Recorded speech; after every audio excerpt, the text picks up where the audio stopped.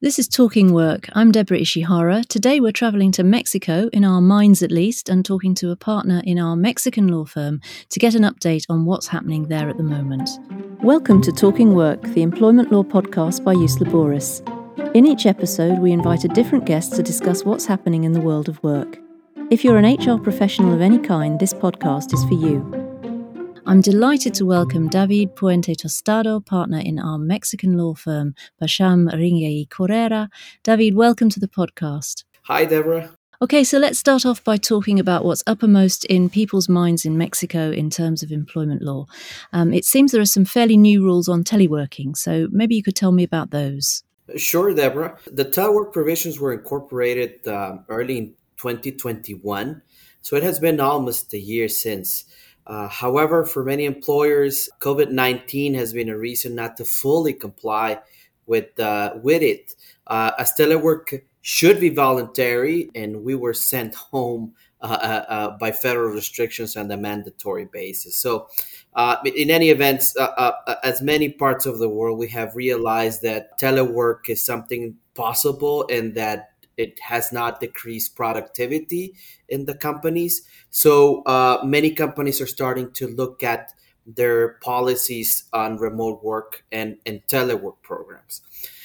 So in Mexico, to trigger the telework obligations, an employee must be working remotely for at least 40% of his or her weekly work shift.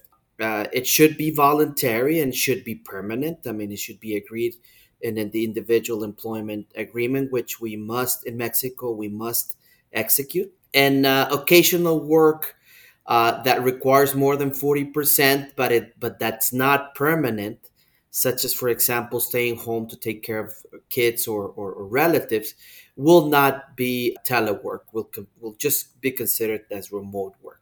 This is important because there's a set of new obligations for teleworkers, especially, both for employees and employers. But for the main part, for the employers, we're obligated, if we're under a telework relationship, employers are obligated to pay a proportional part of the electricity bill of the employee and pay for telecommunications or any type of internet access, etc., etc. Provide, obviously, with the work instruments, which is not something different from working on site, but we do need to provide ergonomic chairs, computers, printers, etc., etc. There should be a health and safety official standard coming soon. The reform mentioned that the labor ministry had 18 months to publish that, and they're still under term to do so. Another thing that is important is that employers need to keep a log on consumables that are granted to the employee, such as office supplies, toners, etc., etc. And that's something important. It could be irrelevant. It might seem irrelevant, but it's something that is specifically mentioned that an inspector will review in case of an inspection in telework. Sorry for that again. There's also a what we call the right of reversibility. That means that both the employer or the employee have the right to request going back to work on site. This apparently is only a right when you start a relationship that it's on site and you modify it to a teleworker structure, but not if you start as a teleworker and never had an on-site agreement. And then what was most interesting for many Mexican companies is that telework should be included in the collective bargaining agreements. In any absence of a collective bargaining agreement, it should be included in the internal rules. Why was this a surprise to Mexican companies? Because we normally associate unionized employees with plant workers, with regular operators, manual work. We usually don't tend to think that unionized employees are those on administrative positions. However, with all of these compromises that Mexico have been acquiring, international compromises or agreements, it is likely that we will start seeing unionized employees on administrative functions, which will obviously be able to telework.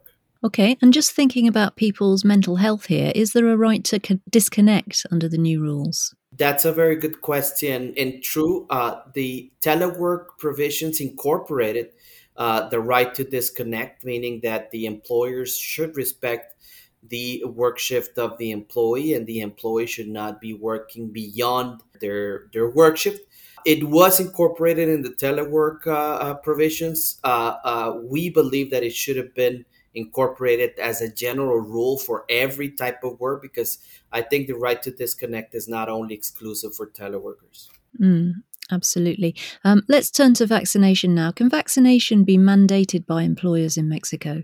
Unfortunately, no, or well, not unfortunately, but no. Our president has made it very clear that vaccination in Mexico is completely voluntary, even though there is a decree for Mexican officials or government employees that they are required to be vaccinated in order to return to work. We are not required to request that to continue employment, but we are able, employers are able to condition the return to the offices for fully vaccinated employees. I mean, if the activities of the employee require to be in contact with customers or with other employees, et cetera, I believe that the employers would have a legal ground to request the employee to continue being working remotely. Mm. What happens if someone who's decided not to get vaccinated wants to access the workplace, though? Can they do that, or can the employer refuse them entry? Well, there is an obligation for employees to provide safety measures, including avoiding the spread of diseases such as COVID-19. So that's why I was mentioning that we do have a legal grounds as employers to support not a termination, but rather an employee working remotely, especially since it's been already proven with clinical evidence that non-vaccinated employees are not only subject to getting or acquiring COVID, but also have a higher chance of transmitting that. So employers do have this opportunity, and obviously to request from employees to test themselves for COVID. Indeed. Now, just returning to collective bargaining, which you touched on earlier, as I understand it, there's new law in Mexico that changes collective employment relationships in some way. Could you tell me something about this? Sure. The full force of this reform, which it dated a little bit back, entered in November 2021. And just to give you a little bit of background, for many years in Mexico, the decision of entering into a collective bargaining agreement was not made by the employees, as funny as that may sound.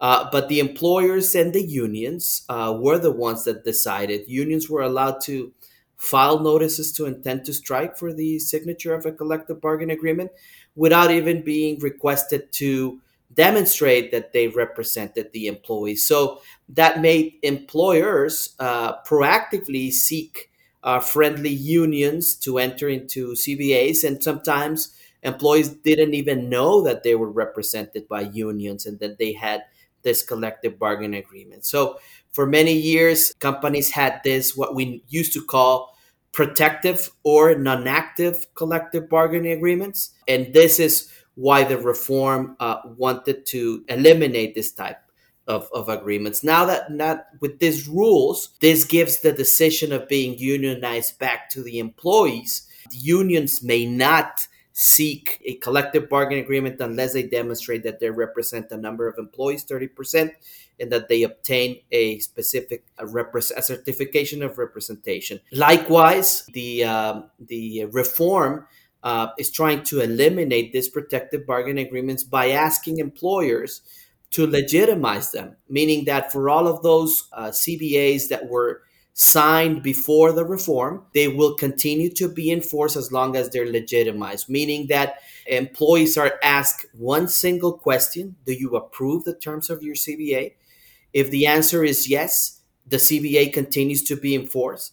If the answer is no, then the CBA is automatically terminated.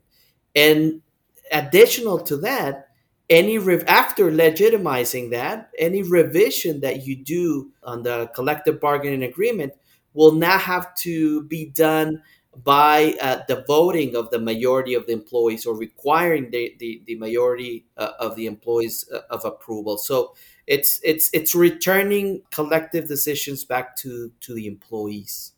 Mhm. It seems there's also something interesting going on in terms of mandatory profit sharing. Basically, businesses in Mexico are required by law to share 10% of their pre-tax profits with their employees every year. What's happening on this front, David?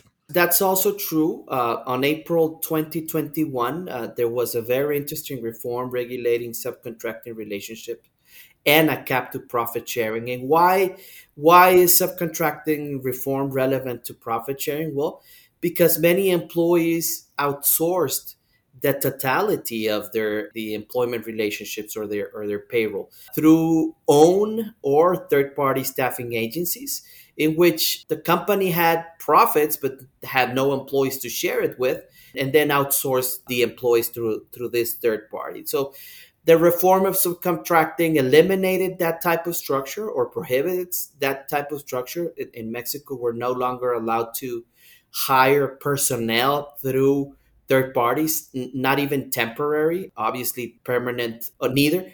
So these meant that all of the employees that are engaged in the core business, or main business activity of the company, should be hired by that specific company. And that means that they will participate in this 10% of profit sharing.